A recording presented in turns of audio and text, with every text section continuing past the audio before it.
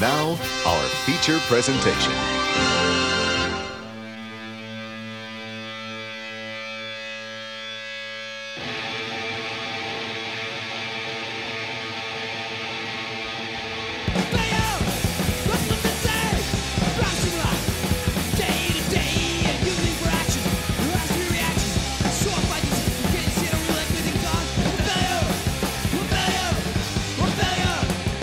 Hey everyone, welcome to another episode of the Florida Sound Archive podcast. I'm your host, Jeff Kaiser, and for today's interview, and by the way, the last interview of 2023, I have with me a very special guest. You may know him from the band No Fraud. I have Dan Destructo on. Dan, how are you? It's the best day ever. This is it. This is it. Best day ever. Why is it the best day ever? Because we're speaking, and our words will encourage the earth to go on to better things, to move on from these conflicts that we have out there today. But basically, we're saving the world. It's been quite a year, 2023. What's been some of your biggest highlights of the year? There hasn't been too many highlights. We played some shows; those were fun. But and working on some No Fraud stuff that hasn't come out yet. So those are all good things that have happened so far. Did you think after all these years, it's been 50, close to 50 years now, 40 years, 50 years since the band started, that you'd still be out there playing No Fraud music? No, pretty much like most of us 70s into the 80s punkers, I think we all thought we were going to be dead, for most of us anyway, unless we were nailed to the crooked cross, but that came later in the 80s. What's been your secret to longevity? I don't drink as much as I used to, sadly, but I mean, technically I've been a vegetarian for like 40 years, so that maybe helped. A little bit better diet than some of my other punkers, at least a conscious effort to try to have a better diet, and some, of course, veganism and all that good stuff. But yeah, attempts at counterbalancing the party excess with some exercise and special vitamins. Special vitamins. Well, there you go. That's the secret. So thanks for sharing that. And so let's kind of take things back. Let's go back to where it all began for you. So where'd you grow up, Dan? I was manufactured in New York. I was born in Chicago, and then we got to Florida in the early 70s. So I got there at first or second grade, I think, somewhere in there. So you grew up there, you got there very young. And what did your parents do for a living when they were in that early period in Florida? My dad was a auto body / mechanic. He worked for mostly like GM places. So mostly, and of course in Sarasota, because we moved to Venice. Venice didn't have car dealerships. Yeah, we didn't really have car dealerships yet. And then my mom was she kept house, which I'm, between my sister's a lot older than me. She's like a fair amount of years older than me. So, she just tried to keep me from getting arrested as much as possible. That your only sibling? Yes. What kind of influence did your parents and your sister have on you musically? Some, actually, because my mom, they were like super like Orthodox Christian stuff. So I led a musically sheltered life, but my mom played piano and organ and did so in the church. And my sister also was a piano player. So I was exposed to music at a young age, but just not a variety of music, mostly church music. And then, within a year or two of moving to Florida, my mom went with some church choir, and we toured in a freaking bus because they had to take me because I was too young. So I got exposed to touring at a young age, technically, I suppose. Did you sing in the choir? Oh, hell no. All they could do was whatever they could do, make me not say anything, basically. Okay. What about instruments? Did you learn how to play an instrument when you were younger? Yeah, I mean, they forced me to play piano, which was horrifying, and organ. I mean, I didn't mind I would say playing on the instruments, but they didn't like me playing on the instruments. It was, again, super structured and rigid and had to get lessons and had to, read sheet music and do recitals and all that stuff. And I didn't enjoy that at all. I can imagine. Where did you go to high school? Venice High School, not the best. Uh, I was supposed to go to a gifted school, but I did not go, which, you know, I think maybe I would have gotten a better education. But most of the people I know that went to that school didn't have the best social skills. I So see. Yeah. trade off. And I wouldn't have Yeah. met most likely the people that I grew up skating with and surfing and getting into punk. Well, like discovering punk rock through our like many a sob story, like through Skateboard Magazine or something. Sure. I was going to ask, you think about your high school years, what influenced you in that period? What were you listening to when you were in high school? Uh, there was like a group of us. There's only like six of us probably that really skated from like the 70s into the 80s. And so in junior high school, even in a grade school, technically, we started getting into like hard rock, but I couldn't, once again, my parents are super strict. And for me, it was super interesting because I didn't grow up around like rock music much. So I would hear it like on my school bus or something. Um, Once I would go over to my friend's house, via skateboarding and stuff, I got interested in all this rock music. So that would be stuff from like the mid 70s. So like sadly like arena rock stuff and the Nuge and all those kind of things. And then I mean, I was lucky enough that right when punk exploded, I was just getting old enough to be interested in it, but we had no exposure because we didn't have a record store in our town. Like I grew up on a dirt road. And when I was growing up, I-75 didn't connect to Tampa. So in a way, if you were south of, say, Tampa or Bradenton even, you were in a way isolated. We weren't really connected to Tampa. Like to get to Tampa, we had to drive on US 41, which was all lights and everything, and U 301. So yeah, it was a little different. We were a little more isolated than some of the other, like, obviously the bands from Gainesville or Miami or Tampa, because in Orlando, because they were all college towns. So they had a built in music population and they had a built in scene to some degree because there was at least bands playing, variety of bands. Where we were, it was just all like country music, church music, and some rock music once and if some of the bars, but obviously we weren't old enough to go to bars. So Sure. Do you remember what your first concert was? Um, I want to say it might have been some show where Aerosmith played or something. I think some friends took us up there. But then, like my second, it was interesting. But again, it was like an arena type show, big show, and I don't know. It was weird because everybody was just getting wasted, and although the music to me, because it was still all fresh to some degree, was super interesting. But it seemed I don't know. I mean, we had party places where hundreds of people would go party because we were out in the middle of nowhere and we could do that. But to me, it was just a bigger version of that with music, and that wasn't. I liked it, but it wasn't super interesting. And then within a year, so by like 80, 81, we were going to Tampa to see like the Ramones play or something. Who were some of those earliest punk bands you remember learning about when you eventually did come across some of those bands? The normal ones. Like we'd of course heard about like Sex Pistols because it was on TV, and by the time I was kind of getting interested in that, like Sid Vicious was on the news because he had been in a stabbing incident and then he was dead, and which technically was almost verging into post punk by that time. But that was when we really had started to find records by like 78, 79. We were like fully into punk. And then, but we had no hardly any access. So we had to make friends with the guys at the record stores, and then they would order us stuff.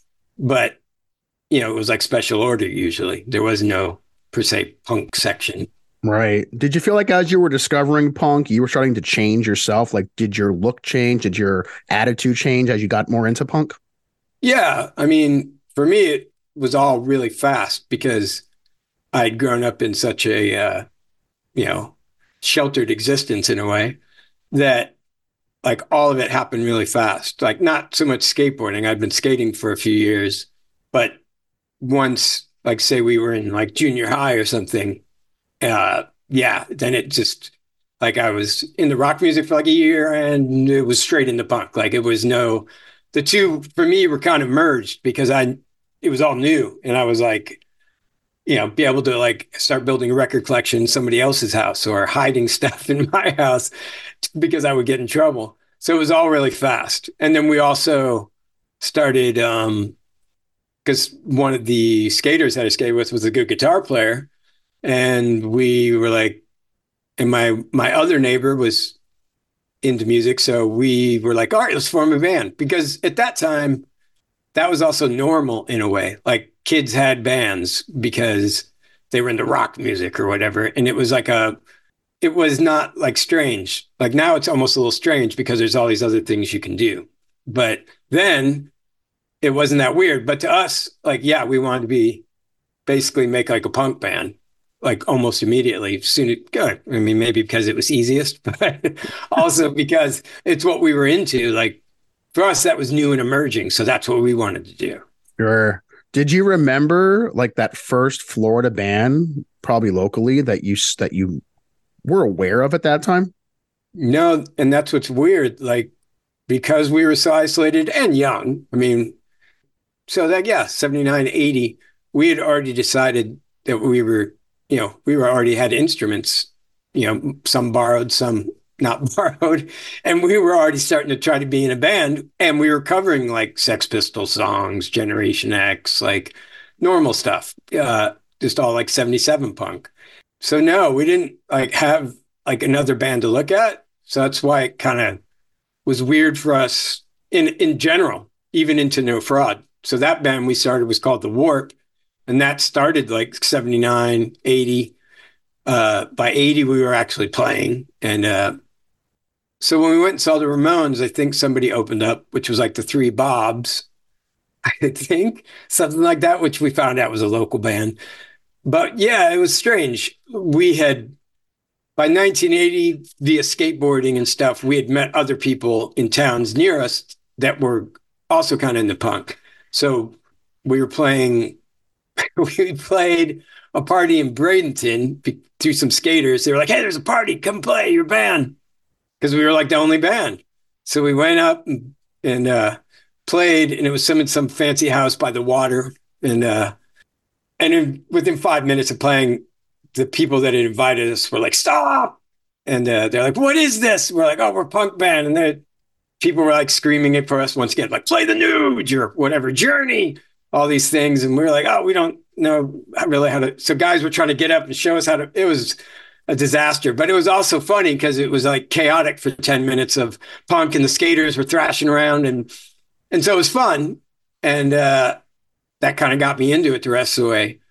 But within a year, that band, we started playing some shows and just local things like parties. And we started realizing like no bar would have us because we were too young, but also they didn't like the music. And so we just started like playing in our warehouse and stuff and built Sure. our own scene out of that. What did your parents think about this new you and the music you were Uh, playing? Good question. Not happy, but there was tons of other stuff going on at that point in time. Uh, I mean, they were supportive in a way because once again, it was probably keeping me from getting arrested. So we would like, they'd let us practice in the garage, that type of thing, which was awesome. But then it was a conflict because I was not into like the whole church thing. And, I'd been reading since I was little and I think my version of reality and their version of reality were two vastly different things. So that didn't help. And then, yeah, I mean, the punk thing for me fit because it was like rebellious and different and full of energy. And I was super physical. So I liked the whole like wild dancing and just the music, the aggressiveness of it. And I like the political part of it because to me, from reading and stuff, I had all these different ideas. And so that was super interesting to me was, oh, look, this music actually is going over some of the psychological, sociological issues. And it's not afraid to explore some dark stuff or to be funny or like it was super varied. Where in pop music, I guess you call it, because then rock music was to some degree pop music. Um, they didn't really get into all that stuff. It was tended to be like love songs or, other love songs, requited, unrequited. There wasn't a whole lot of variance in topics. So it got boring to me lyrically super fast. Did you eventually at some point write a love song yourself? Maybe. I mean, some of our songs, they're more like relationship songs than love songs. But yeah, kind of. There's like Thinking of You is kind of like based on a love song idea. But I mean, boy, that's about as far as we go. But that was also kind of a joke because where we live, we're like a tourist town, those that moniker would be on cards, like thinking of you, and you'd send your friend a postcard of like a sunset or something. So, and it was just a joke. The title was a joke, but not a joke, but tongue in cheek type thing. Sure. I'm trying to think of other ones, like Best of Friends. Technically, that was like a song about. So there was a song about relationships, but not like what you would call like pining love songs or anything. Right. Nothing candlelight dinner. Not a whole lot of romantic ballads coming out of the No Fraud Cat. No long walks on the beach kind of sound. Not too many. Not too many. Did your parents ever make it out to a no fraud show? About 30 years in, it took them about that long. Wow. They were a little bit shocked. And it was like a public one, so we weren't out of control. It was like a benefit for a skate park. And I remember seeing, I think my dad, and I just saw him like, huh. Like, but I would say this, like, I think over time and seeing like the things that happened in the community via the band, then and maybe talking to other people and hearing about it like secondhand, like from somebody else's kids, and the fact that we were trying to make a positive change because there was no music club, so we built one, illegally, but we not illegally, stuff like that. So we gave the kids a place to go and do things, and it wasn't all about drinking. I mean, drinking happened or partying, but that wasn't the focus. The focus was to, and it sounds shitty, but like enlighten people like, hey, because that's how I looked at it. Like, boy, this enlightened me. I had learned so much from this music or just music in general. And so we'll have all these different bands. We didn't book like a specific type of band. We had everything from like DC bands like Scream Play in the Warehouse to Mighty Sphincter, which is like a pretty trippy, weird band from, where are they from? Arizona, if I remember correctly at the time. So we would do all kinds of stuff. We would do everything from straight edge bands to more like rock style bands. And then we would, of course, try to encourage local bands, which would come and it gave them something that we didn't have. Like when we were coming up, we didn't have anybody to mentor us or like say, hey, here's a place to play. Like you guys should be a band and you should do this and do your own thing. Like don't copy us. Don't just whatever you're into, make that happen. We don't care. We'll let you play because we just want you to be able to express yourself. What was the name of that place? We had a couple of different ones. The first one was just literally my dad's work warehouse because they got smart and decided we shouldn't practice once we got better equipment and we're getting louder, that we shouldn't practice in the garage for the neighbors' sake and their own mental health. So we started practicing in the warehouse. And then over a period of time, once we started doing shows, we realized it was impossible because there was stuff in there and we didn't want anything to get broken or stolen. So then we just rented out of our own money the warehouse next to it when it became available. And we built a little stage in there and everything. So it was like kind of like a little venue, real venue, but it was only 20, 30 feet deep.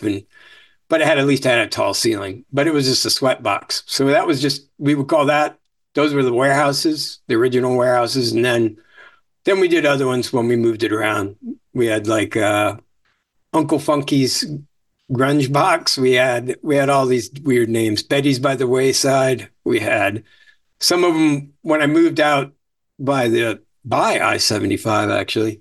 We built a stage on the side of the house and did like outside shows. And all kinds of bands played there. Were you working at this time to help fund some of the costs that would go into this? Yeah. I mean, we would never keep money if possible. Like sometimes if we were coming up short on rent, we might, and it was like local bands would say, hey, can we keep 25% to put towards rent? But like a touring bands, no, we just give them everything from the door. And the door was always like $2, $3 donation type thing. Gotcha. Who were some of those local bands you remember from that period? Boy, there was all kinds. That's a good question. Off the top of my head, I can't remember them all. There was just so many. 12 cents a shot, man-made monsters. There was a lot. So would you say that the scene back then was pretty thriving with a lot of kids who were playing music at that time? Yeah, I mean, in our area, which would be Venice slash Sarasota. I mean, they're not connected, but we're in Sarasota County. I mean, unbeknownst to us, like right when the warp had started, and when the warp ended like 81, 82, and then No Fraud came out of that. In fact, the first couple of No Fraud shows, we basically didn't have a name. So we were kind of bouncing around through names, and some of them have like the warp on the flyer. But around that time, there was a band, I think at Fort Myers, which was a good band. It's like a collectible 7-inch. We didn't even know each other existed. Like not until, like you were saying, like until we went to Tampa. So by 81, 82, and we were starting to go to Tampa to see shows and St. Pete, we would see like UK subs at the Red Rose pub and all that was mostly through skating and skate parks. Somebody would be like, hey, Black Flag's playing. Hey, UK subs is playing. The Ramones are coming or so. But through that, we met other people because at that time, like even if you went to something like Devo, you could tell who was like more into punk. And so you would talk to those people. And that's how I met like Brian from Pagan Faith. And so like I said, we had been playing, but we hadn't played in St. Pete or Tampa. So that would be, boy, I don't think we played. I think we played a Fang show in like 83, 84. So we played in Tampa by the Rainbow Wave Skate Park or somewhere around there. And then we played, which came first? I can't remember. I played Brian's house. And that was like weird for us because we went up there and in our minds, we're like all these aggro skate surf punk guys. We had, like you're saying, we already had a giant scene in our town. Like and BP had just probably started up around then. And so we'd play shows in our town and have 100 kids there. But then, so we go up to this thing and there's the same thing, but it's way more variety. Instead of being all surf skate punks, this is like some lot of 77 style punk still, a lot of goth punk kind of cats. And so it was cool. We were psyched, like, oh, there's all these different people and all this different music. And their bands were playing, and which we liked. And then we played and all hell broke loose, like in this driveway, and people weren't stoked. I was like, well, this is weird. Because it was like a pit and it was because we were more like punk thrash and everybody else was more like punk. And so some people I could tell were looking at us that were in bands were like, oh, because we were like super aggro and fast and they were kind of more into the 77 thing. So it was weird. But like some people super dug it and would come up to us like, oh, wow, you're the first band I've seen that, in a long time that's like, doing this or whatever. And so then at that point, the scenes kind of merged and all those Venice and Sarasota people started going up to shows. And that's also when more like local oriented shows started happening in Tampa. St. Pete was probably 84. You mentioned a Fort Myers band a little while ago. Was that Antler Joe? I think so. Okay. I think that's what I'm talking about. Yeah. Like my band what was that, like 81, somewhere 82? I can't remember the year that came out. But we didn't, and we're not that far apart. We were as close to them as we were to Tampa. Sure. But like us, they're kind of like out in the middle of nowhere.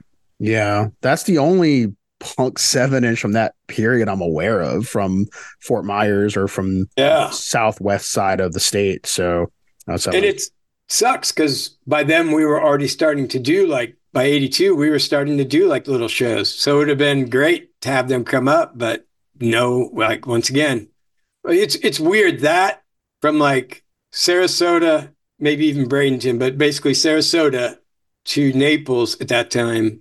I mean, Naples, they could at least get to Miami quick, but say Sarasota to Fort Myers, you were kind of like nobody cared. It was just like, and rightfully so, considered a bunch of rednecks. Sarasota, not so much because there's two art colleges there. When we would tell people we were from Venice, they're like, where the fuck is that? Or we're like, isn't that a bunch of rednecks? Like, Yeah. yeah, like there's cow fields. We go mushrooming out there. Like, Did you go to college as well? no, I do have some, well, technically, yes, but not to any fancy college town. No. The early formation of No Fraud, was that basically the same members as the Warp, or were there new members introduced when No Fraud finally decided to become a band? Yeah, the original version of the Warp, which would have been like 79, 80, was my neighbor Lee Lyman, once again, another skateboarder person, my friend Tracy Thompson, also another skateboarder, good, really good guitar player. He was like the guy that made the band functional because at least somebody kind of knew what they were doing. And then I was going to play guitar, and my other friend Jason, who would later be in No Fraud, he was going to be in the band, but just never followed through. But we needed a drummer. I thought like, oh, I'll play bass or guitar or something. And the other guys forced me to be the singer, which I was not into. Like the first time we ever like played in front of anyone, we didn't even have a mic stand. Like put a mic on like a ladder or something. And we're playing in Tracy Thompson's like grandma's house, and she was gone for the summer. And we invited some girls over, like, oh, these girls are gonna be so stoked. We're gonna be in this band. They're gonna be so impressed. So we start playing like some Sex Pistols song or something, and the girls' faces go from like oh to ah, and immediately all dreams were like crushed. And I was like screaming, yelling, or whatever. And I remember looking at the other guys, and they were busy like watching what they were doing, playing. And I was like just watching the people. There was only like 4 or 5 people, and just immediately realizing what was super cool and interesting and new to me, and this is going to be the new thing, was totally not acceptable. Like probably immediately in my head, I was like, oh, this is not going to be, nobody in town is going to like this. So I got used to rejection within the first couple notes of playing. But and then Chris played drums. And we had a couple other people try to play drums because once again, unless you're super dedicated to punk or, alternative lifestyle or whatever you want to call it, it's can be hard to keep band members, because consciously or not, people, I think, especially if you believe in it, you want people to enjoy it. So when you find people not enjoying it or that you can't get any financial rewards from it, people drop out, or people move on to some other thing or try to, which is fine to try to do something else new. So speaking of that, yeah, getting back to your point, within a year or two, the other guys realized like, okay, this isn't going anywhere and people had to make money and do other things. So they moved on. And Jason, again, he'd kind of bounced around, maybe practiced a couple of times with us. So when that band kind of fell apart and the other guys went on to be in a rock cover band and get paid, and the guy that actually recorded our first No Fraud demo, even the garage demos, this guy Kirk, he formed a band with Tracy, the guitar player, and they went out and did their thing. I was thinking like, oh, well, what am I going to do? Not so much didn't want to be in a band. I just had a lot of other stuff going on between skateboarding and surfing and maybe, yeah, college and all that stuff. Wasn't sure what I wanted to do. And Jason kind of pushed to like keep playing music. And by then, a scene had kind of popped up. So Jason and I found all these kids under us that were a grade or two below us that had gotten into skateboarding and stuff. They were all getting really into punk, like right when this was happening. Because when the Warp ended, I mean, people would come, but it was more like a party. When the kids under us, a couple grades under us came, they were in it because they liked the music. So all of a sudden we found this other kid, a couple years younger than us, Mike, and he was a really good drummer. And he was messing around with this other guy, Terry, and they were starting to form a band because I knew their Terry's older brother. So we are like, hey, Mike, can you come sit in on drums? We have to play this little show. And he was like, sure. So we played, and we are like, boy, that'd be great. Man, would you think about now my wheels are turning and Jason's pushing it forward. And I'm like, okay, maybe we should do this. So that was the first version of No Fraud. So it was Mike Schenken on drums, myself playing guitar and singing, and Jason on bass. And we started getting decent response. And that's when around then is when we played the Fang show. And this guy, Dave, that I knew from skating, he was super into punk. And I think in the same grade as Mike. So Mike and Dave were friends. We're like, hey, this guy wants to play guitar. And we started writing songs. Because at that point, I'd written a fair amount of songs, but I wanted to play faster and some of them weren't functional. So Dave and I started writing songs together and it was going really well. And then I wanted two guitars. And so we got Terry to come and play. And that was the lineup off and on for the first, from like 83 to like 84, 85. And by 85, the end of 85, because Terry and Dave didn't get along because they both were, type A personalities, or you want to say, including mine. So it was like a battle. And at some point, Dave just like decided he didn't want to do it, which was understandable. But he had helped write, I'd say 4 or 5 of the songs off the demo tape, demo tape number 1.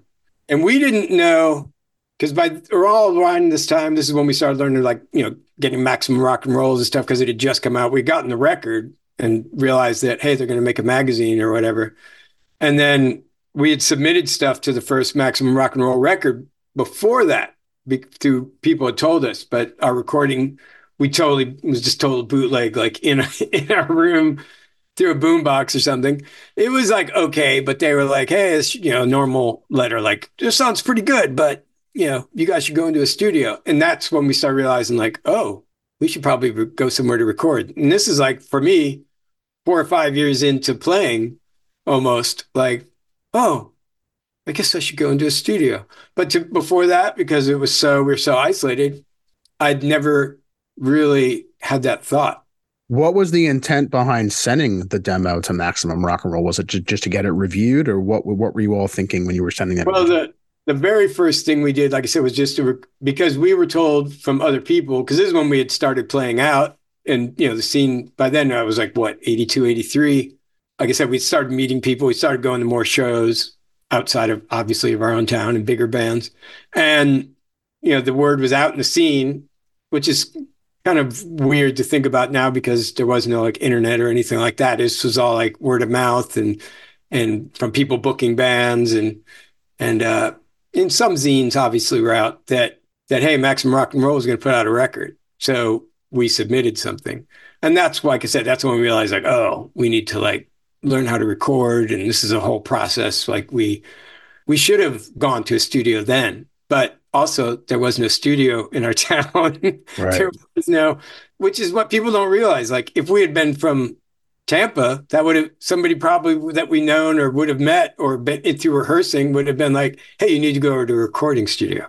But we were so ignorant of everything and how everything worked that, I mean, we were DIY, not because we thought of it as an ethos at the time. It was out of necessity.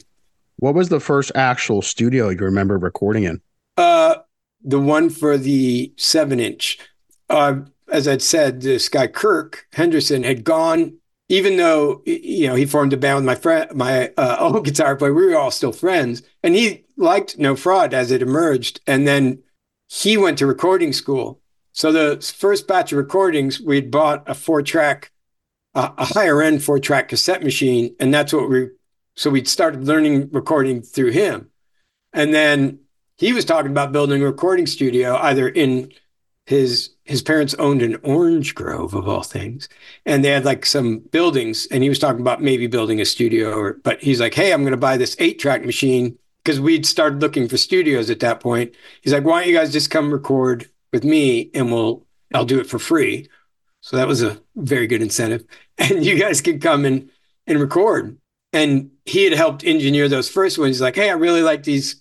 And we were thinking like, boy, this is it. And he was like, no, we're going to do way better than that. So some of those tapes had leaked out. And that's where that 1984 Revolt album came from. Was we initially thought we were going to make a demo from that in 84. But when he was like, hey, I'm buying all this stuff, like, let's just put it off a little bit and we'll do an 8-track recording. So we still had those master tapes, luckily, and that's got remixed from that. That's where that album's come from. But the actual first release that we did came right after that, and that would have been we recorded in like 85, early 85, and then it was put out like mid 85. And that by then the scene had kind of exploded in Florida largely by then. It became a little more mainstream. And that one we did send to Maximum Rock and Roll. Okay. Rave reviews. Rave reviews. That's a great tape. And then right after that, that 7-inch we recorded within whatever, 6-8 months from then. And that we did record an actual studio in Sarasota, which that building got demolished years ago with this guy, Doug. And that was like our first, what you would call somewhat proper studio experience, the 7-inch EP. Yeah. Do you remember what that cost to record?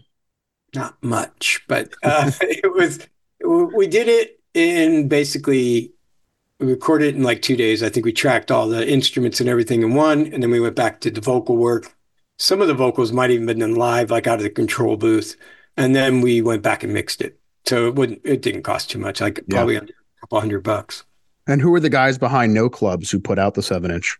It was interesting. Like I had known Tony Bufugiato from going to like clubs in Sarasota, Tampa, and Sarasota, Bradenton area. And he eventually, or even then, I think he might have worked at a record store, which by then, as I said, we were, putting our demo tape in stores, going and trying to find other stores that had different punk records. And he was, he understood what was going on. And then over time, he and his friend Dave started doing shows, some of them in Sarasota and stuff. So that was cool. Like they were doing events, which when we were all kind of already doing it, but when you're in a band and at that point we were super busy and doing some touring and stuff, it gets hard to like consistently book shows when you're not in town.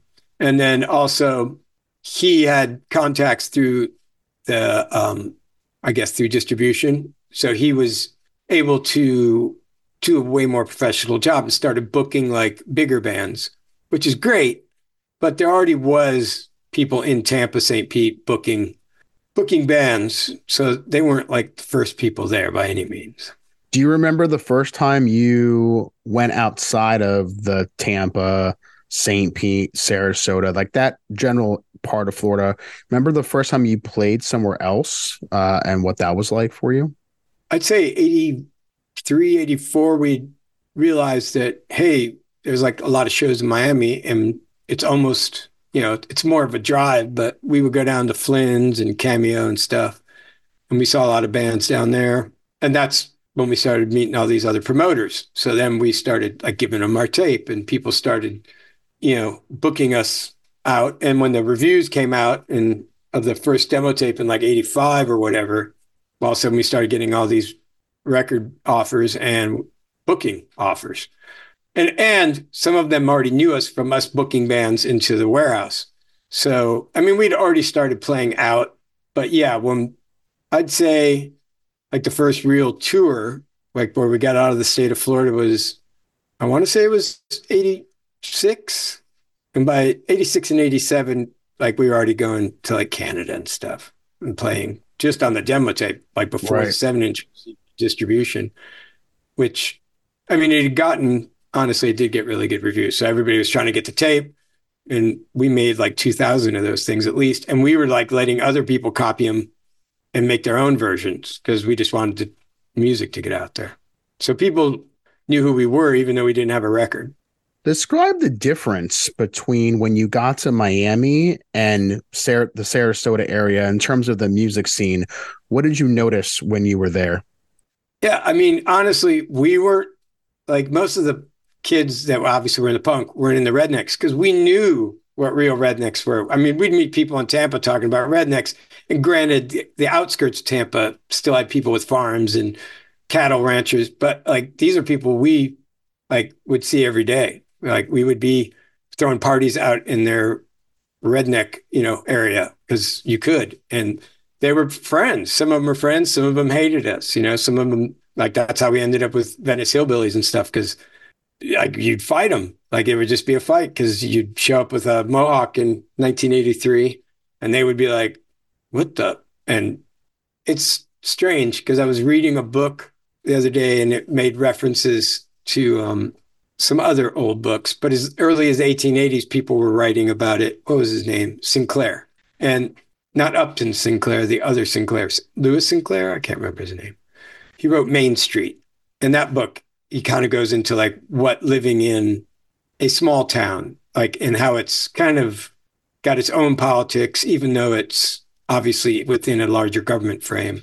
But there's all this kind of insinuated reality. Like, exactly, if you'd shown up with a Mohawk, you're kind of asking to get beat up because you're not conforming, basically. So they want conformity. Even then, people are writing books about it, So it's, and that existed where we were. We're in a small town. Everybody knew everybody. I heard an interview with like Ian McKay or something talking about like, well, we're just a bunch of small town people. Like, yeah, but you could get on a train and be in New York in an hour. Like we grew up on dirt roads. Like we literally were like rednecks, but not rednecks. So it's like confusing. Like we'd go places and just because we were so belligerent and our mannerisms and the way we'd speak, like we'd go to Tampa and people would be like, it was rednecks from Venice. I'm like, wait, we have a song about rednecks. So it's like, it would be confusing, go to Miami, which is way more metropolitan than Tampa. And in a way we fit in better because it was so diverse that when we showed up, nobody really noticed us. But when we went to Tampa, I don't know, it was weird. And Tampa was extremely violent. By 85, 86, it was violent. Like it was freaking violent. Some of it was legitimate, some of it wasn't. And Orlando got chased out of Orlando by the O-Town Skins for one of our friends, skater friends, Howard, who happens to be black. Orlando didn't like that. So once they realized we were playing some warehouse party, it was like 85, 84. That was maybe 84, 85. And we played the show. Everything's cool. Big pit. Everybody's going crazy for us. And then we go out, we're loading the van, and all of a sudden, like a couple flashlights come out, and like, yeah, you guys got to leave. We're like, what? Looking around, and all of a sudden, there's just like a moment of like, oh shit, this is real. These guys are fucking angry. So we get in the van, and we're like talking to each other, like, hey, what do you want to do? Like, should we get out of here? And all of a sudden, bam! Like flashlight smashing the van, more people rushing out. Like, oh, shit, this is real. So he started the van and just back out, and there's all these people chasing us, like yelling the N-word and all this stuff. We're like, what the fuck? Like, this is fucking real. But we were from such a small, isolated place that any freaks, and I'm not saying racial freaks, I just mean anybody who's into the music, we all banded together to protect ourselves from like rednecks and jocks and like all these stupid high school clique things, because that's how we survive. But like, we go to a bigger city and they're like, there's enough of punks, I guess, or racist punks that they could form their own clique and try to push people out. It was eye-opening.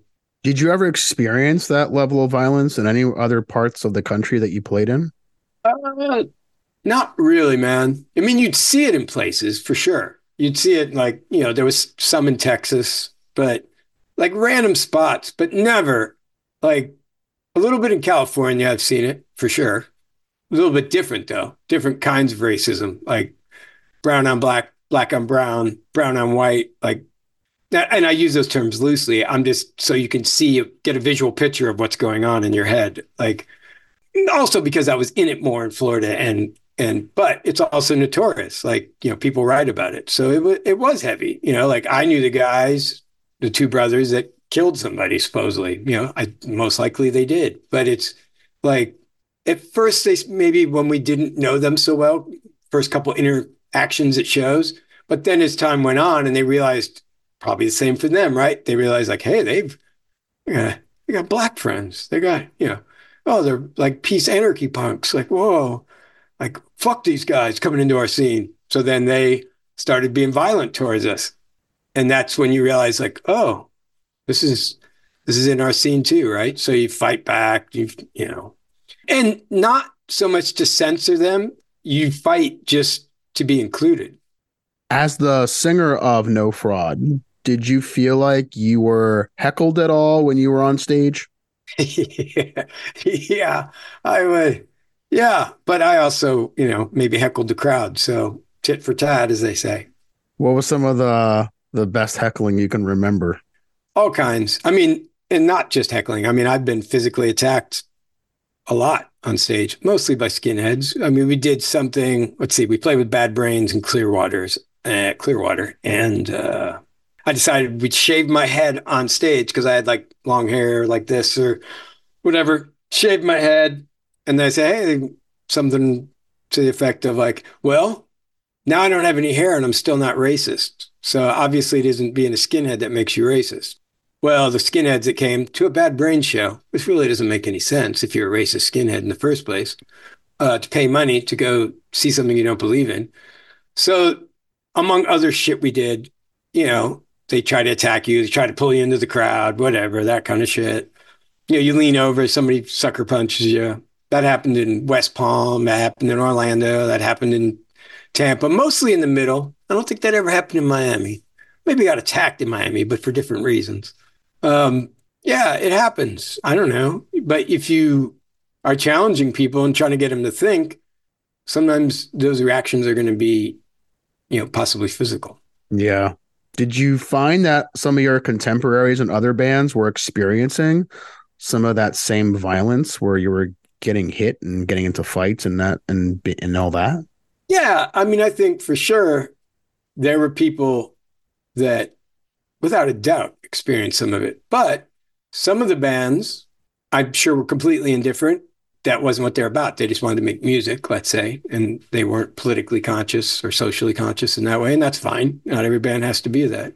And then there were bands who maybe even that I wouldn't call racist, bands. They don't have racist lyrics. They're not like Screwdriver or anything, but they may hold some of those beliefs. So those guys would totally say the skinheads were kosher with those bands because they hanging out and partying and stuff. They realize like, oh, these guys are a little more aligned with us than say No Fraud is. No Fraud is actually against what we are. So yeah, some bands definitely had problems without a doubt. Uh, would get, I mean, I maybe not as much physically attacked because I was fairly physical about it, but they would get shit thrown at them, and attacked or yelled at. Yeah. Yeah. I mean, now that is not what happened to Black Flag when they played the Cuban Club, by the way. That was completely different. And I supported that attack, by the way. I only read about that story. So for those that don't know it, perhaps you can shed some light on what that story is all about.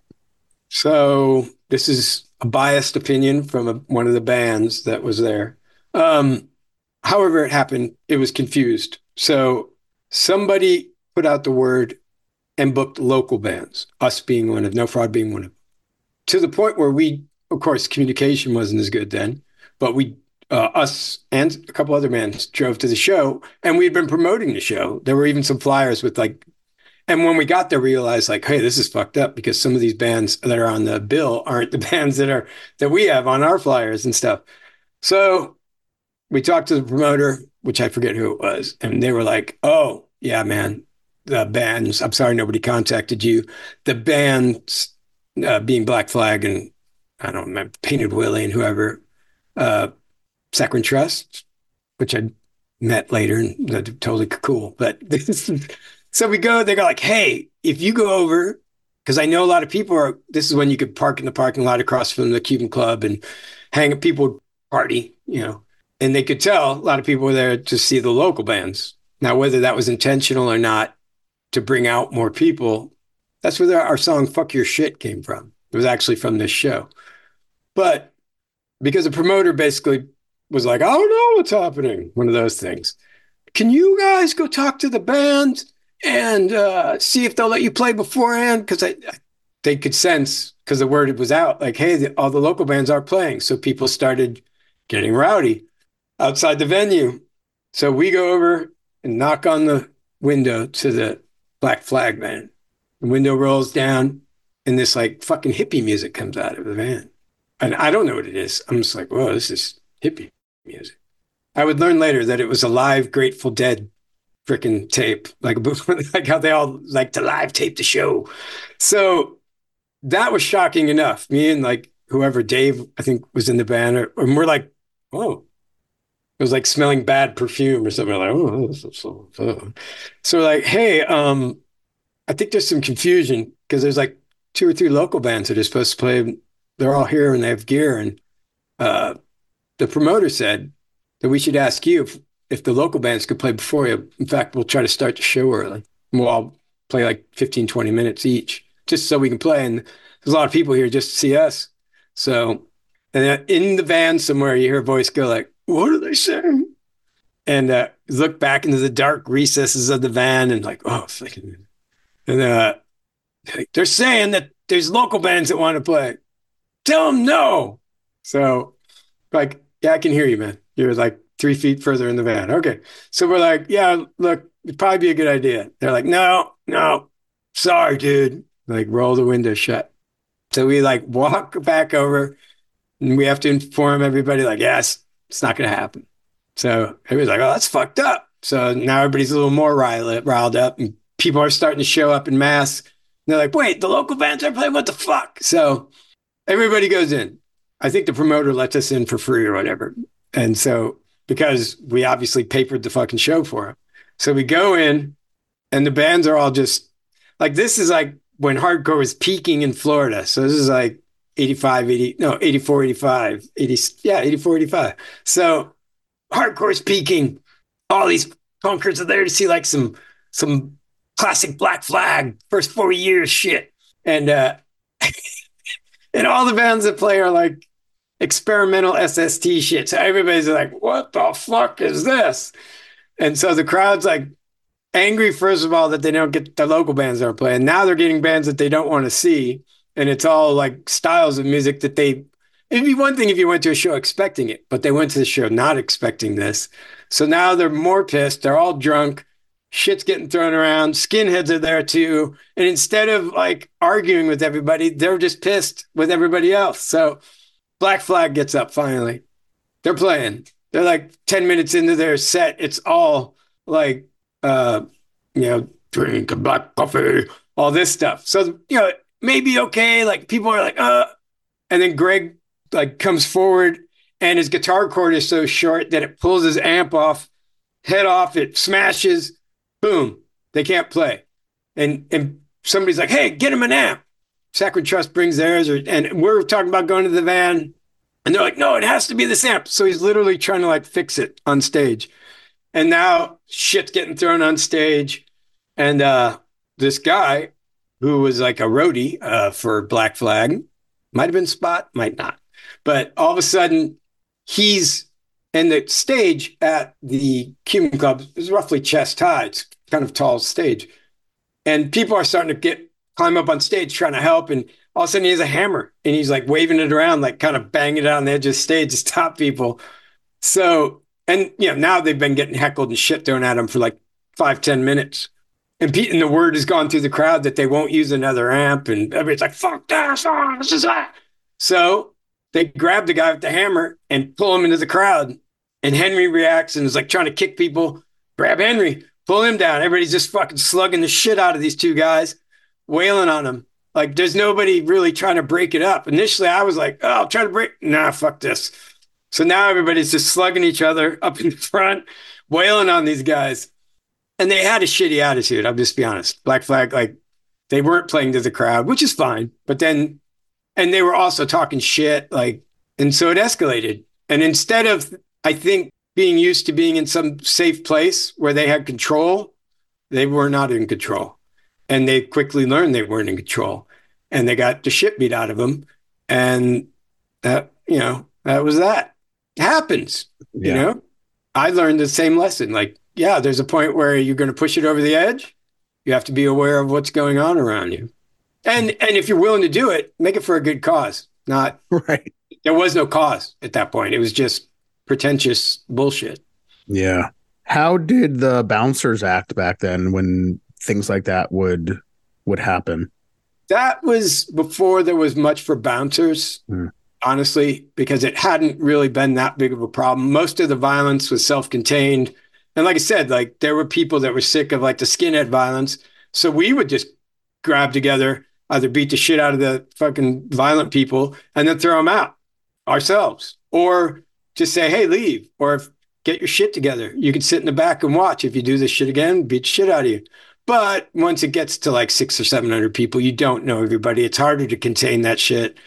And then because of things like what happened at Black Flag, then they started using professional bouncers. At what point did law enforcement start to hang around some of these shows? That show, they called the cops because people were trying to attack the van, and it went outside at one point. So yeah, that. And then once the cops had an idea of what was going on exactly, then they just kind of hung out and waited. Now, whether that was between the bookers and I don't know. I mean, we were all still booking our own small shows to some degree still, as also we had never experienced like working with bigger promoters who don't give a shit about the bands quite often. They're just out to make money. And that sucks. Not all of them by any means, but there is that aspect. Did you ever play a show for a promoter and perhaps you were promised something and then it never came to fruition, never got paid, or it wasn't what you thought it was going to be? Oh, yeah. But because of that experience, which we were lucky, that was early, like when we started to get, popular or whatever. Like, oh, not everybody's like in the scene. Like, okay. I mean, they may have believed they were in the scene, but obviously they weren't because somehow communication broke down. We played with Todd from FYP, got us on a show of all places at the Whiskey A Go Go in LA. This is a famous one. And it was a little festival thing. And were partying really hard out in the back parking lot with Raph from the Crumbs and Johnny and the boys, Emil, and we were all partying hard. Chuck had disappeared partying somewhere. And so we went and played inside, and show was over, and we saw like a Corvette or some kind of sports car. This is like a multi-tiered parking lot thing. And we saw this car like, well, that's kind of weird. Guy was hauling ass in the parking lot. And all of a sudden people run out of the building. The guy who'd helped book the show was like, gosh, that's that guy. He's got all the money. Classic like Hollywood crap. And then he's like pulling out on the Sunset Boulevard and like waving at us as he drives away. Like just classic. The whole evening it was fun because I like dropped my pants at some point because that was one of the first times I'd ever experienced somebody like going, oh, well, if you're going to sell merch here, we're 20% or 25% or whatever. So I'd written like 20% across my ass and like dropped my pants at some point to the venue, not the crowd. I'd say like, hey, Whiskey, here's your 20%, that kind of stuff. So yeah. Because we learned like, all right, just try to stay within the scene, as much as possible because other people don't care and you're not building a scene. If you start working with people or venues that don't give a shit about what you're doing, what do you expect is going to happen? Like, do you expect they're going to be loving, caring, nurturing? Because they're not invested in what you're doing. They haven't like worked at the scene for 40 years. Their version is, well, I opened this club 3 weeks ago and I've got to make money.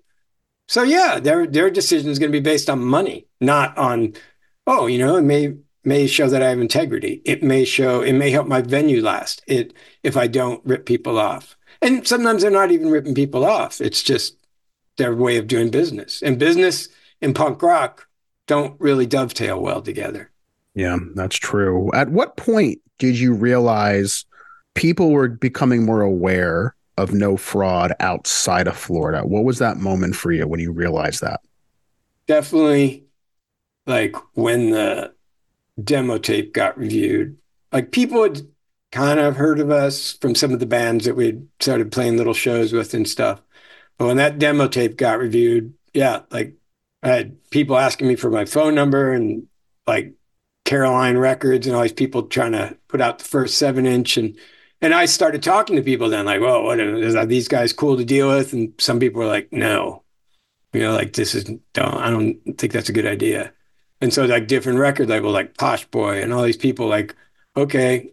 And so you're a little bit like, I mean, we were a little bit prepared for it because, but at least at that point, we had already started like trying to record for real, but not prepared for the distribution part because that had never really, again, we're not like from a town where like if you're from LA, that's built into your whole surroundings as a band. Like even if you're an underground band, there's a strong chance that you'll run into somebody whose dad's an agent or runs some kind of works in the record business.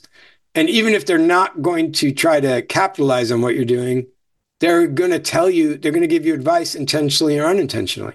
Like, how are you guys getting these records out? Like normal questions. We didn't have any of that. We had nothing. We had literally nothing. That's why a lot of it was DIY because we had to do it ourselves, which also facilitated us making tons of mistakes.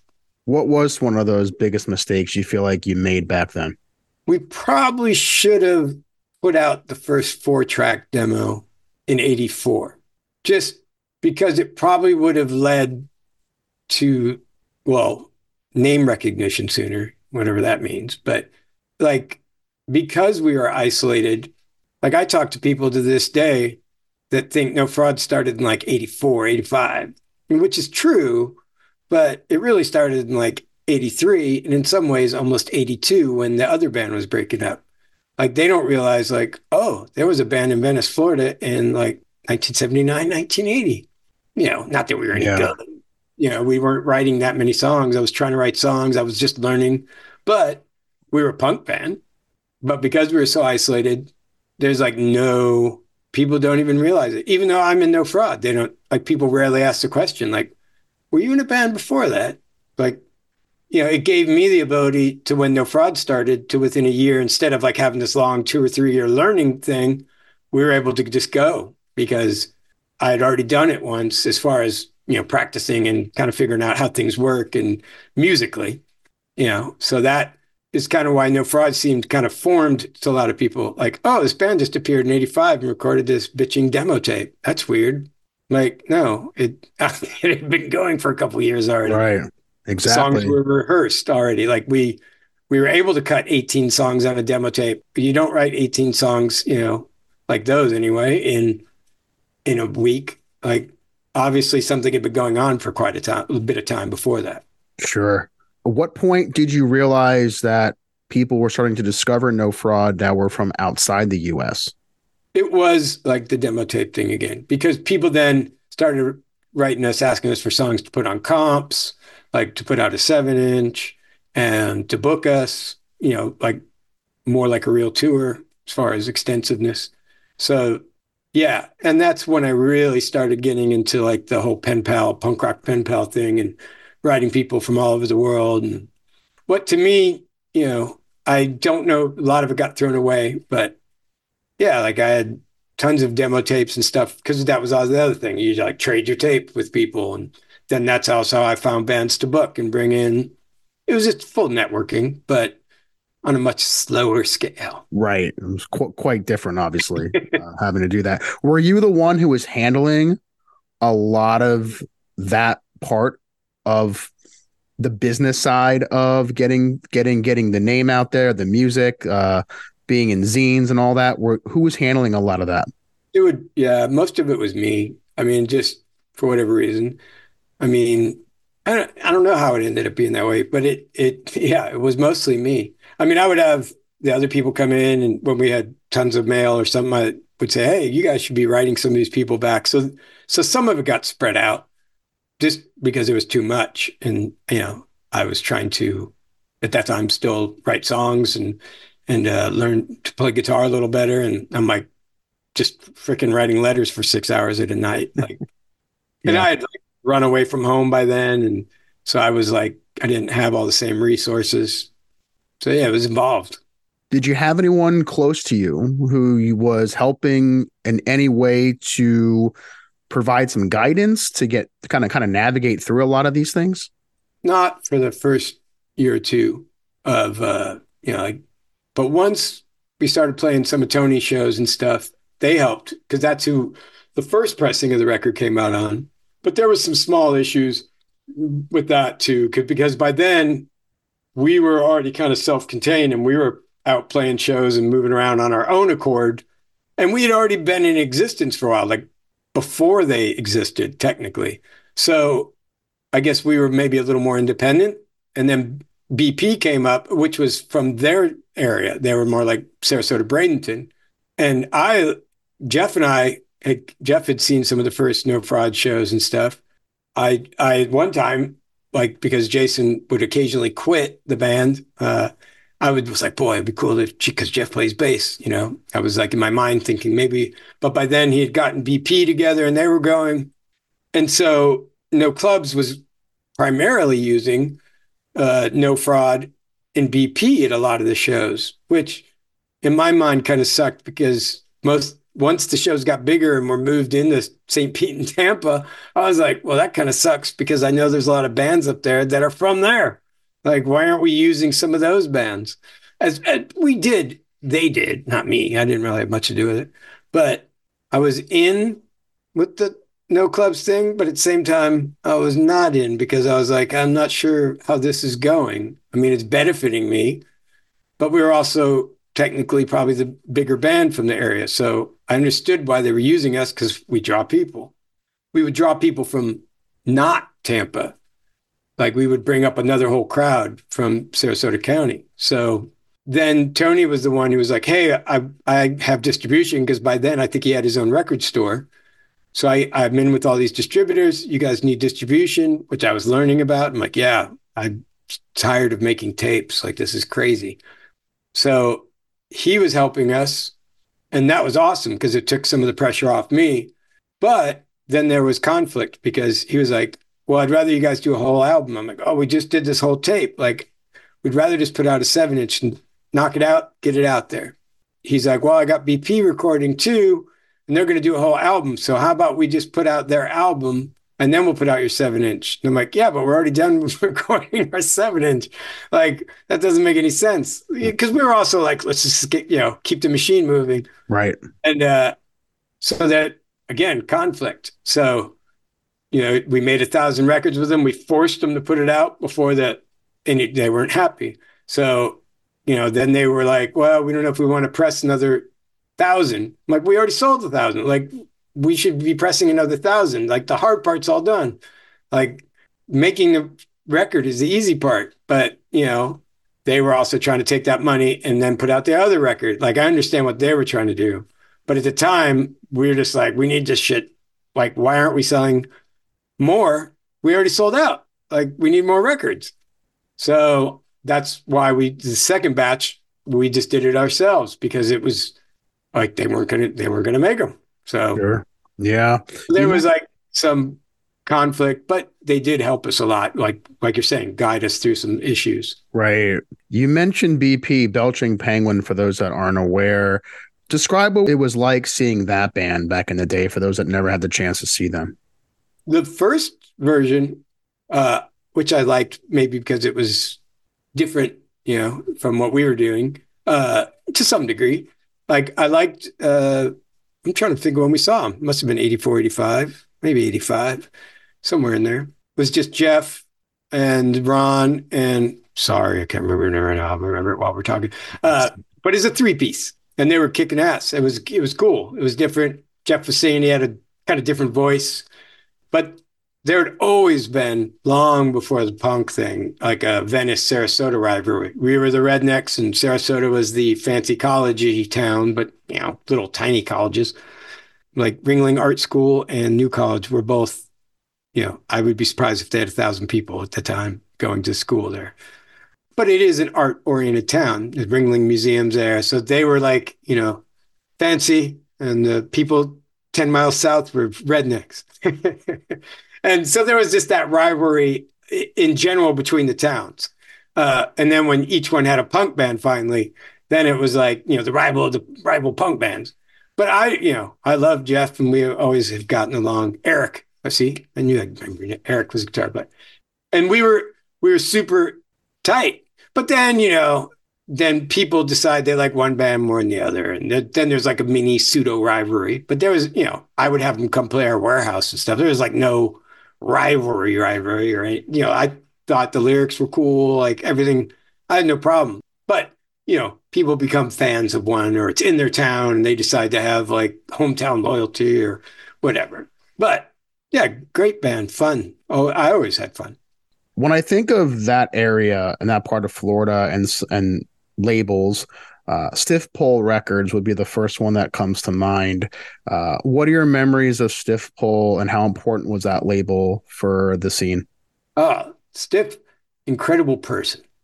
Uh, I had met him years and years because he was in the scene.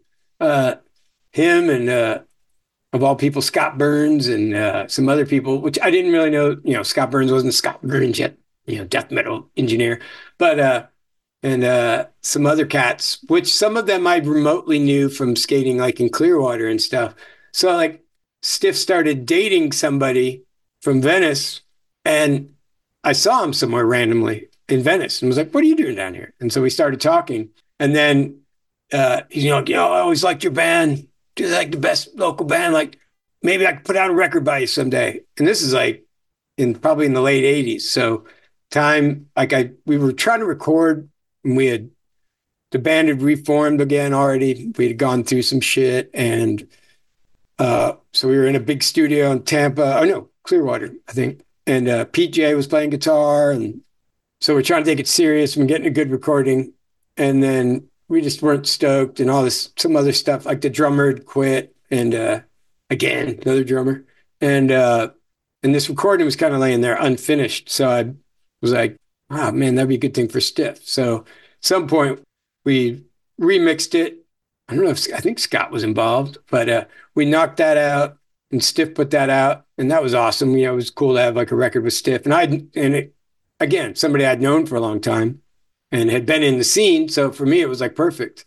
And then he just kept going. And then Walt, who became our drummer, ended up printing all that stuff for him. And, to us, it was just like our friend and our family. And he put out tons of cool bands from, not all of them local, but the majority of them local. And it was good for the scene because there was kind of a point in the scene where things had there weren't so many venues. There was stuff going on still, but other stuff had overtaken it. Like by the time he got rolling, like grunge was huge or something probably, and it was just good. Like he helped expose the Pink Lincolns to a lot of people, stuff like that. It was good. How important was a band like Pink Lincolns to be also a contemporary from the area?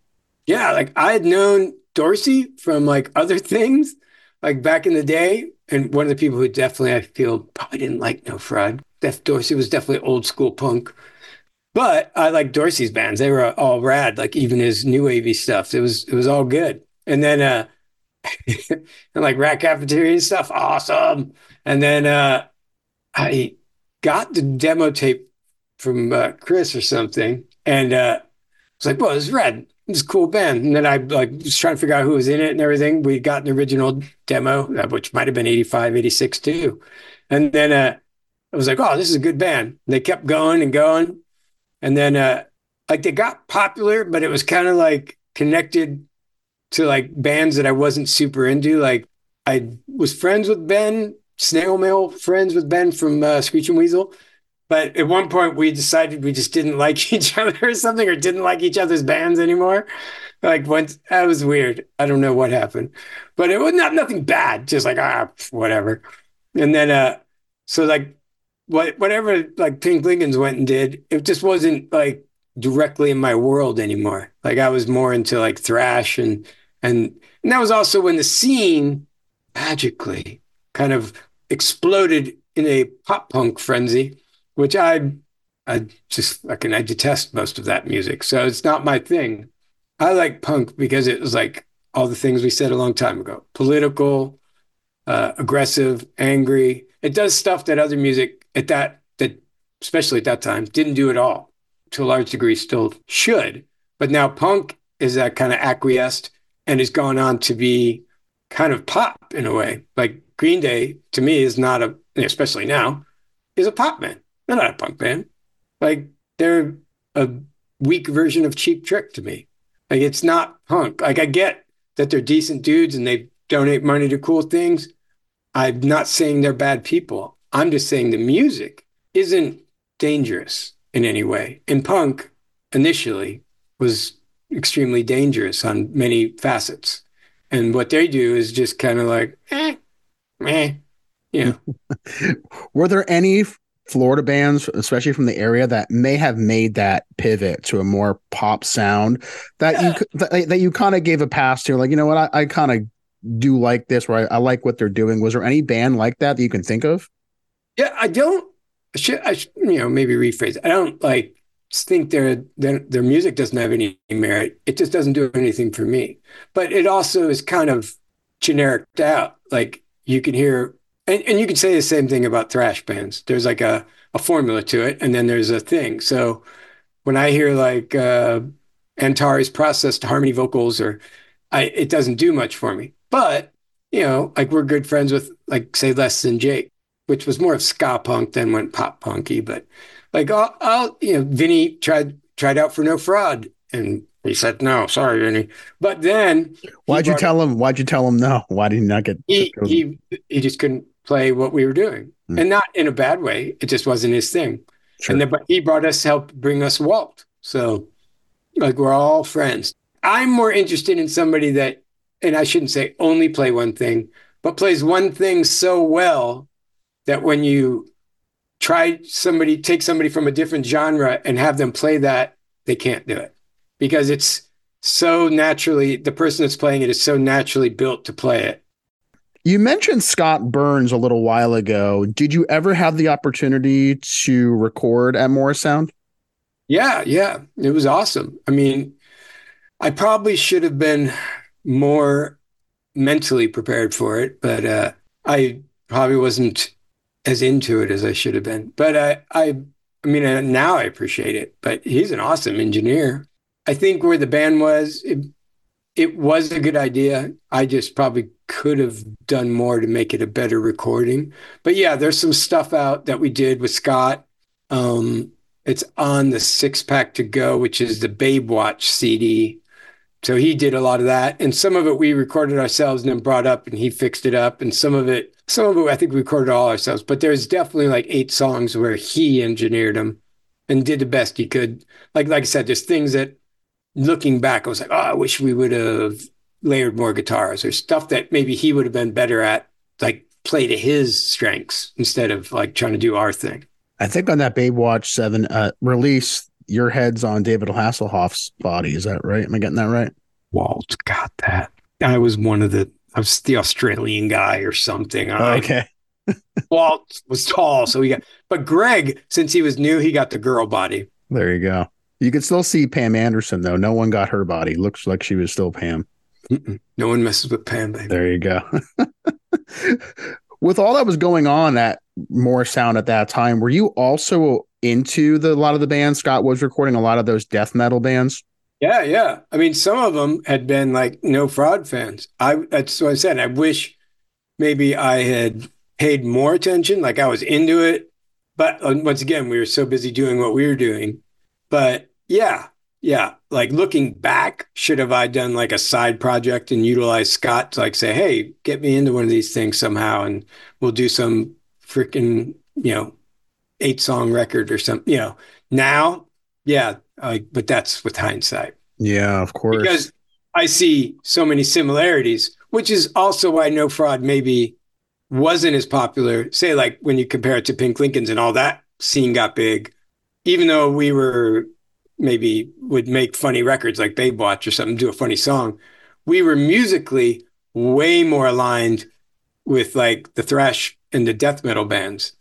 Like we were fast, loud guitars, distorted, screaming vocals, like all of that at that time aligned way more with what they were doing than like pop punk, which was huge. And but we would get, because we were considered a punk band, we get lumped in with those bands. When we play a show where some metal guy would randomly show up, they'd be like, whoa, you guys are really good. Hindsight's 2020 though. Yeah, usually when I've talked to people and when No Fraud comes up, usually the word that follows is No Fraud are legends. When you hear that, what does that mean to you? That my back hurts for a very good reason. Old punker. Uh, it's weird. I know it doesn't make any sense to me in the fact that we just do what we've always been doing. I mean, we intentionally, at some point, maybe to our detriment, intentionally didn't do major record labels, didn't play like the Fest or something, because I don't really believe in what the Fest has become. I don't hate it. I'm not a hater. I just don't think No Fraud should play shows that have like corporate sponsors, that kind of thing. Like it goes against what the lyrics talk about. So, and I get it. You get a larger audience and all that, and more. Yeah, I mean that's true. But then it's not true. Like, are those people really going to get down and dirty and dig into it? And maybe. But evidence has shown that bands that do that either break up or just become irrelevant because people realize they don't have any integrity. Like I heard something a long time ago, the medium is the message, which is like, makes more sense than I'm going to play to a giant crowd at a Budweiser sponsored event and maybe pick up 5 new fans, where you may lose 10 fans because they'll be like, oh, those guys are fucking sellouts. If there was a label, perhaps that No Fraud could have found themselves on, what label would have been for you? Boy, that's a hard one because almost all those labels are gone. um, Honestly, it would be more like the metal labels. Like we did a record with Nuclear Blast. We should have done a better job. We should have done whatever, hindsight. But yeah, I would say more like the metal labels. Like because A, some of them are still around. B, because the music I think would have lasted better on there. Where most of the punk labels have disappeared, that were around when we started. Yeah, it's hard, man. I would say something like, definitely not Metal Blade, but something of that, like in your mind, that would make you think, oh, hard, fast music. How did the Nuclear Blast connection come around? One of those people that wrote us back in the day, and from the demo tape, I think he initially started out to be a punk label, and then literally while he was getting it all put together, he got super and more in the metal and which at thrash, which was just coming out, which made sense to sign us. Now, should we have made a more thrashy record? Yeah, probably. But so yeah, he just wrote us and said, "Hey, I'd be interested in putting out a record," and magic happened. Magic. Have you slowed down at all, or you still feel like you're working as hard as ever? I wish I could do more music stuff, which I've been, trying to do more. But yeah, I mean, we still put out records, and I mean, the scene itself is more spread out. I wouldn't say it's more, obviously, it's less, what I do anyway, is less popular and less active. But I would say the scene itself is maybe as big, but just spread across thinner layers, thinner layers. Was Straight Lines, Crooked Morals the most recent record Snow Fraud put out? Yes.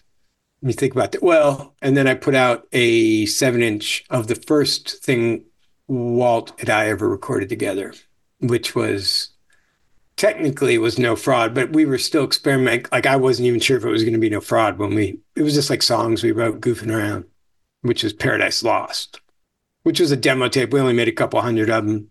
And because we were like, oh, we got a new thing going on here. And then we continued to call it No Fraud.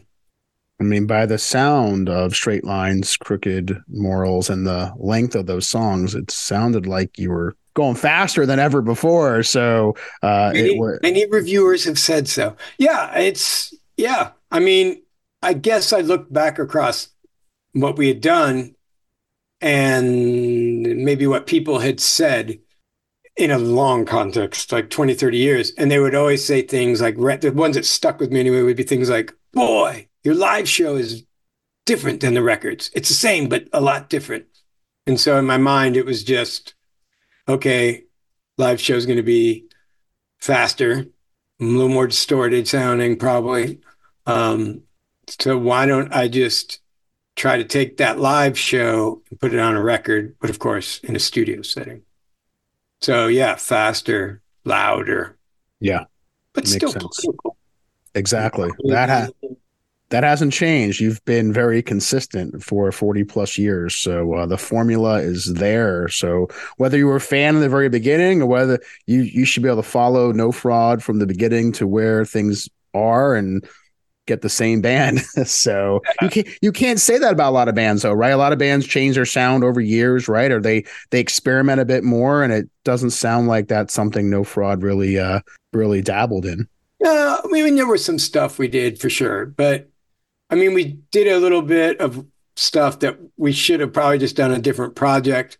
But from thinking about it when we were doing it, I was like, boy, and like you're saying, looking at other bands and boy, like, boy, this band, I really liked them when they started and they became something I didn't, which just seems to be the normal formula. Like you're saying, they start out maybe fast, they get a little slower, a little maybe better at playing, and then they get somehow they fucking write ballads. And everybody's like, oh, great. And some fucking company uses it for a commercial. And everybody's like, yay.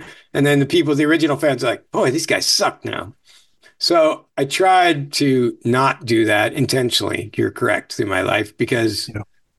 I mean, there's variances in it and the way it's done and the way it's produced and the recordings and some of the styles and mute guitar tones and all that. But it would be like saying, hey, I think Salvador Dali should paint realistic paintings of just portraitures of fruit on a table without all the surrealism. Like, why? Why would you ask Van Gogh to not paint in his style? It's those people did those things because it's who they were inside, like part of their emotion and how they express themselves. Why would a band like you don't say, "Oh man, BB King never progressed. He just kept playing blues for 60 years. What a weirdo." Like, really? Why do people have to say that about punk bands? Like they never got better or their style didn't change. Like they were who they were. Like, why do they have to progress? Is it really progressing or is it just changing? Yeah. Change isn't always progress, right? You buy bread, it's fresh, and then you leave it out or something happens, it gets moldy. And then what are you supposed to say? Like, boy, that bread has sure progressed. Like, people are fucking stupid, as we say in our song. Come on, man. If that is the art somebody's making and they enjoy it, then that's their art to make. It's not really, you can be a critic of it, but you can't say they should have done this, they should have done that. It's just who they were. If you like the art, you like the art. If you don't like it, don't buy it. Don't go see it. Don't show. It's fine.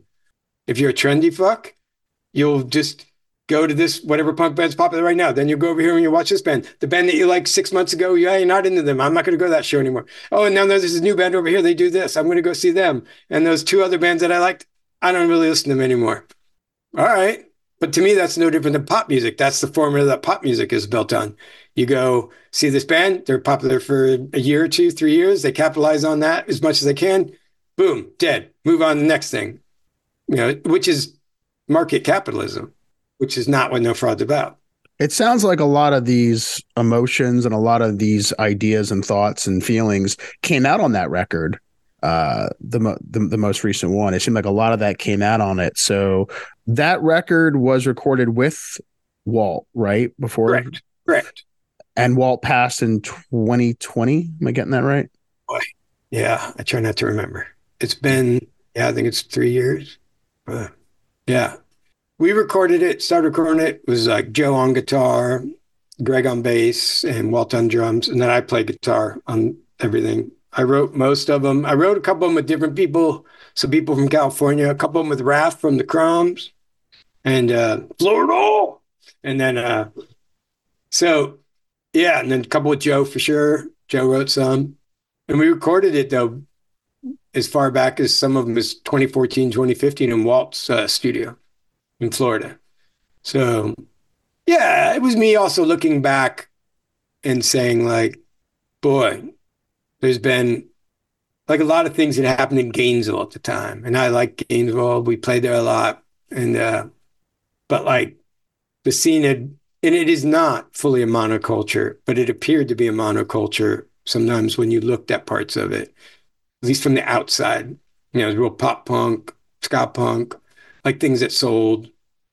But there were tons of other bands there. And initially, when the scene started in the 80s, there was all kinds of bands. And for a while, they didn't promote any of that. At least now and occasionally the Fest and other things, they try to book a more varied approach, but, you know, still super heavy on one style of music.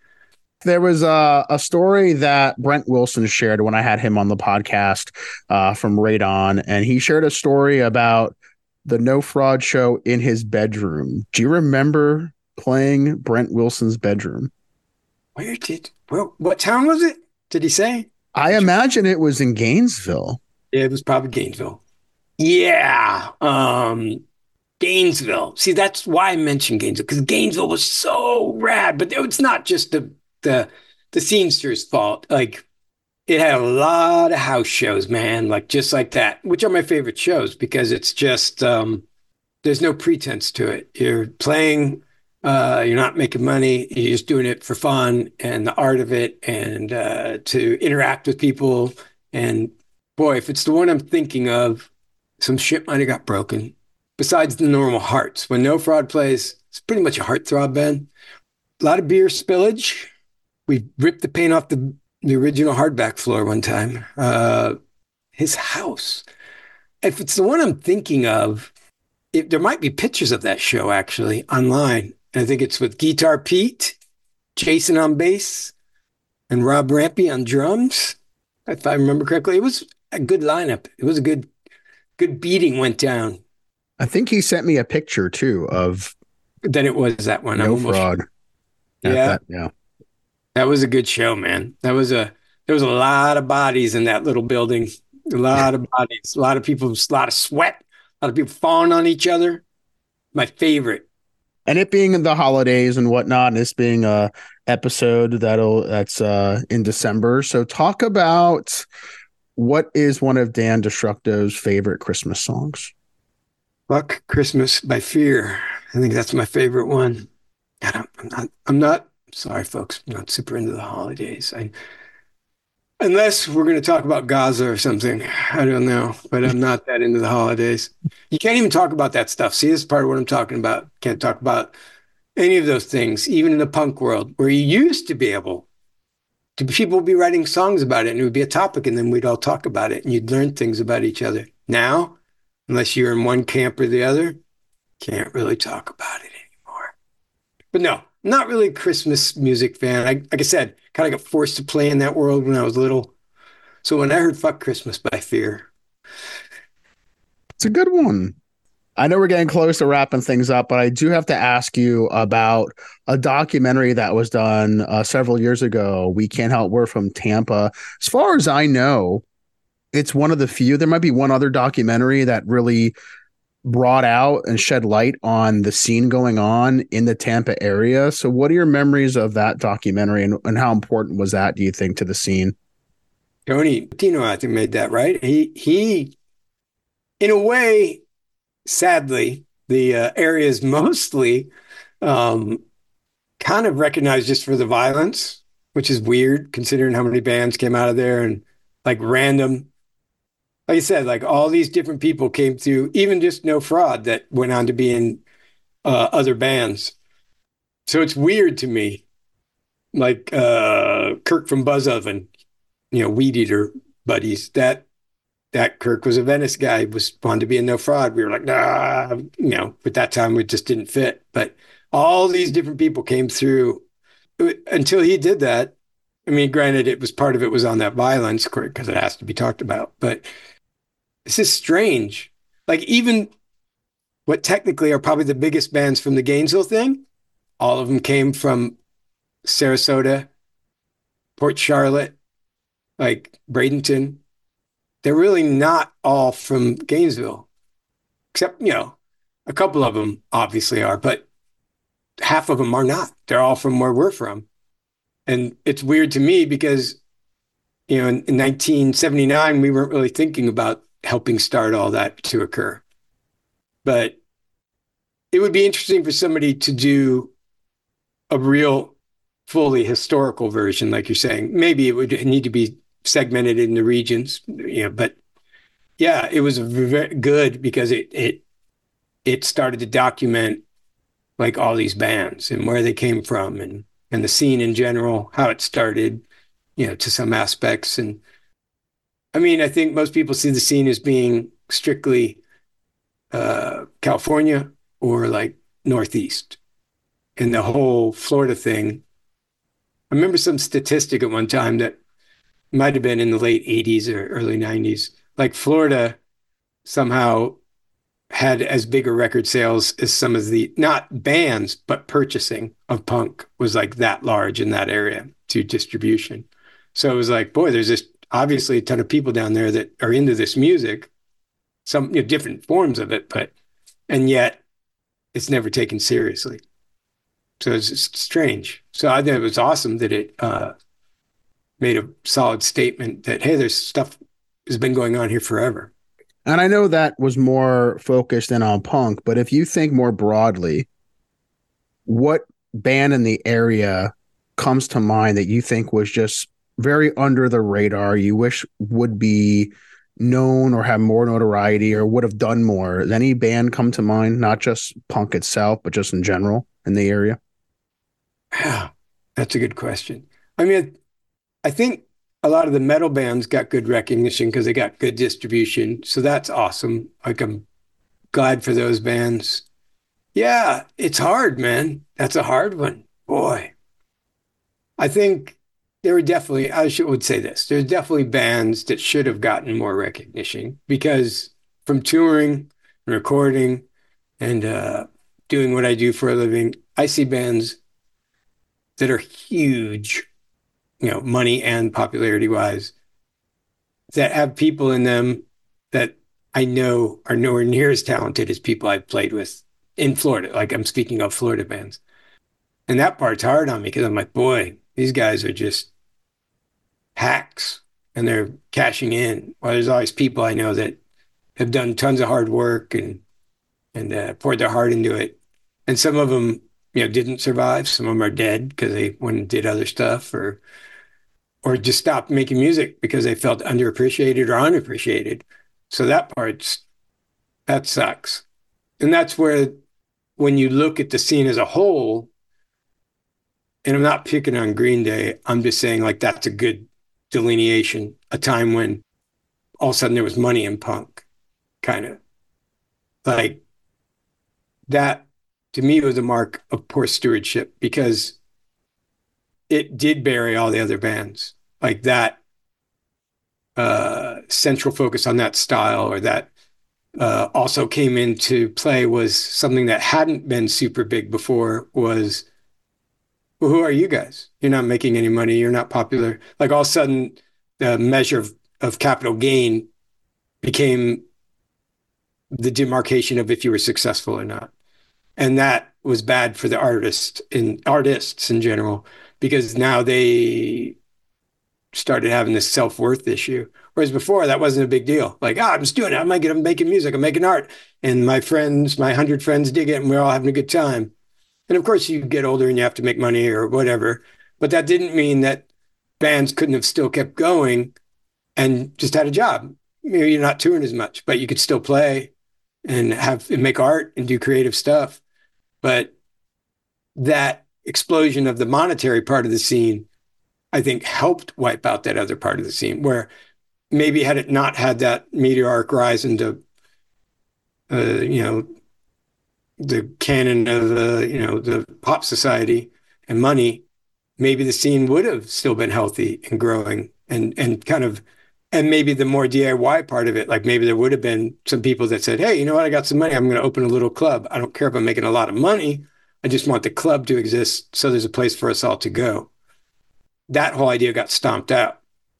A natural progression of the DIY. Like people did go on, like Walt built a printing aspect of it. I did some recording stuff. Other people did studios. Like Chuck Loose does art and graphics and stuff for people and bands. And of course you don't have to just do punk bands, but I'm just saying they built businesses that serviced in a nice way, in a not completely capitalistic pop consumerism version that serviced the scene and the community versus some race to the top of some money ladder. And if you don't get there, why do you guys, why are you still even playing? Why are you still making art? Why are you doing this? You're not making any money, which is to me part of what the whole thing was about in the first place. Self-expression. And just speaking of that self-expression, is there anything that you feel like you haven't said yet that you're working on with your next album? Yeah, I mean, there's always new stuff to talk about, I suppose. Some of it old. And maybe on the next record, that's kind of what I'm looking at. Like I'm rereading Frankenstein because that was at its time kind of a way to say, hey, science is out of control. Like technology isn't being regulated, which is basically what the book was about. There's like unregulated scientific advancement. And it led to somebody building a monster, or whatever.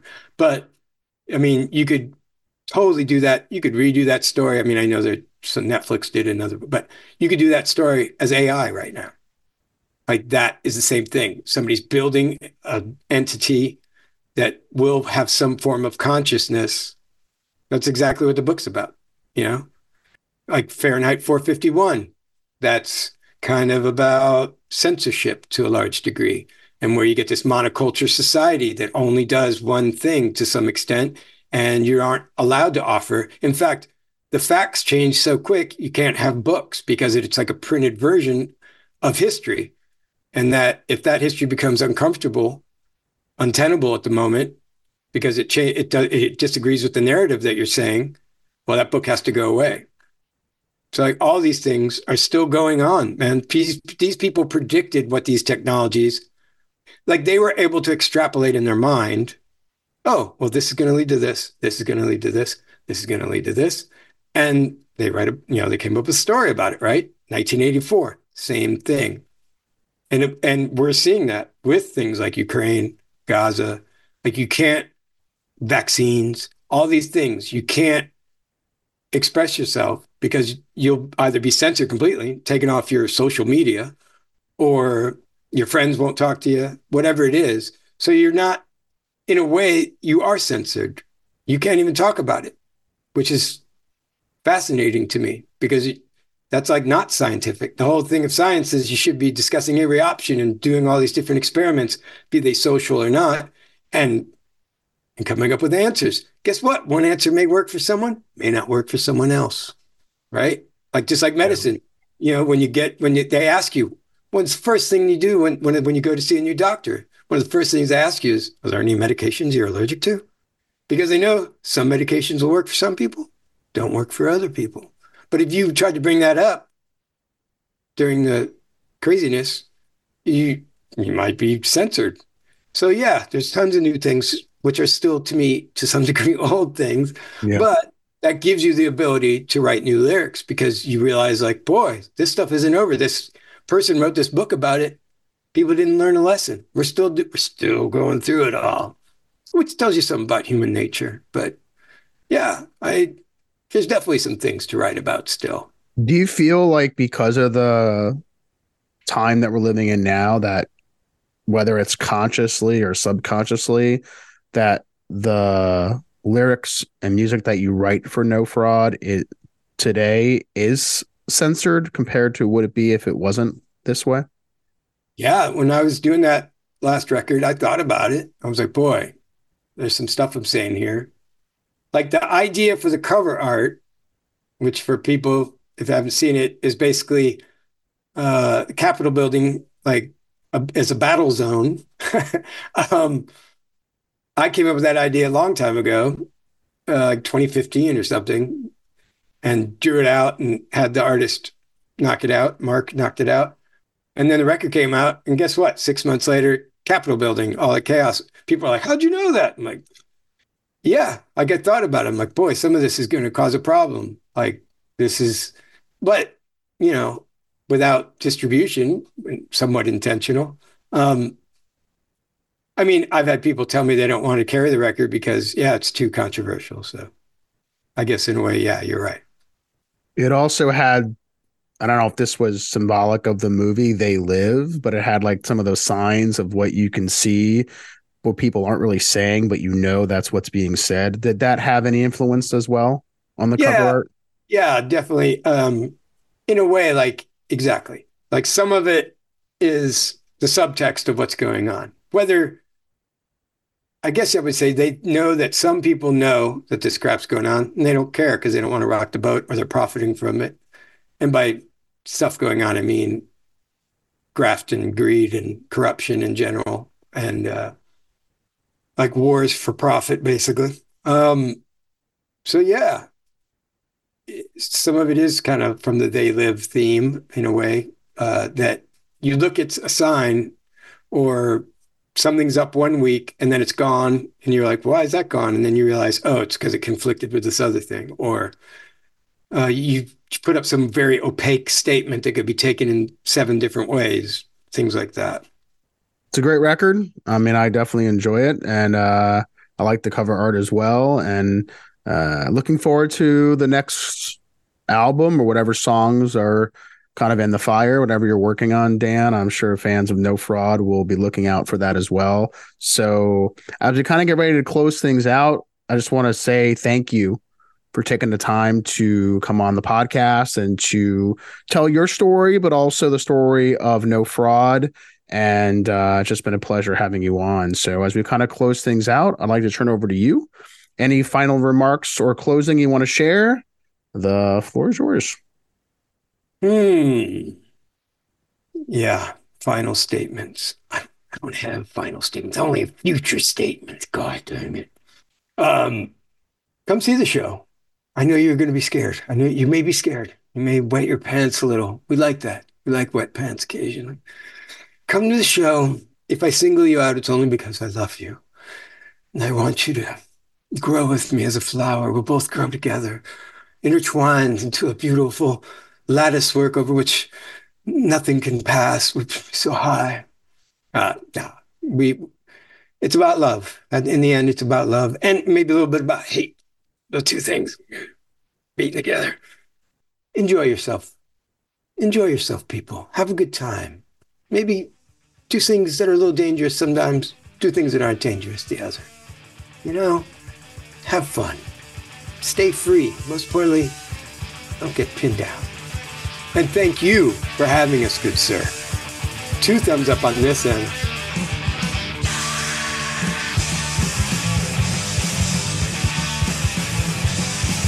Felt good, sweating, love the show.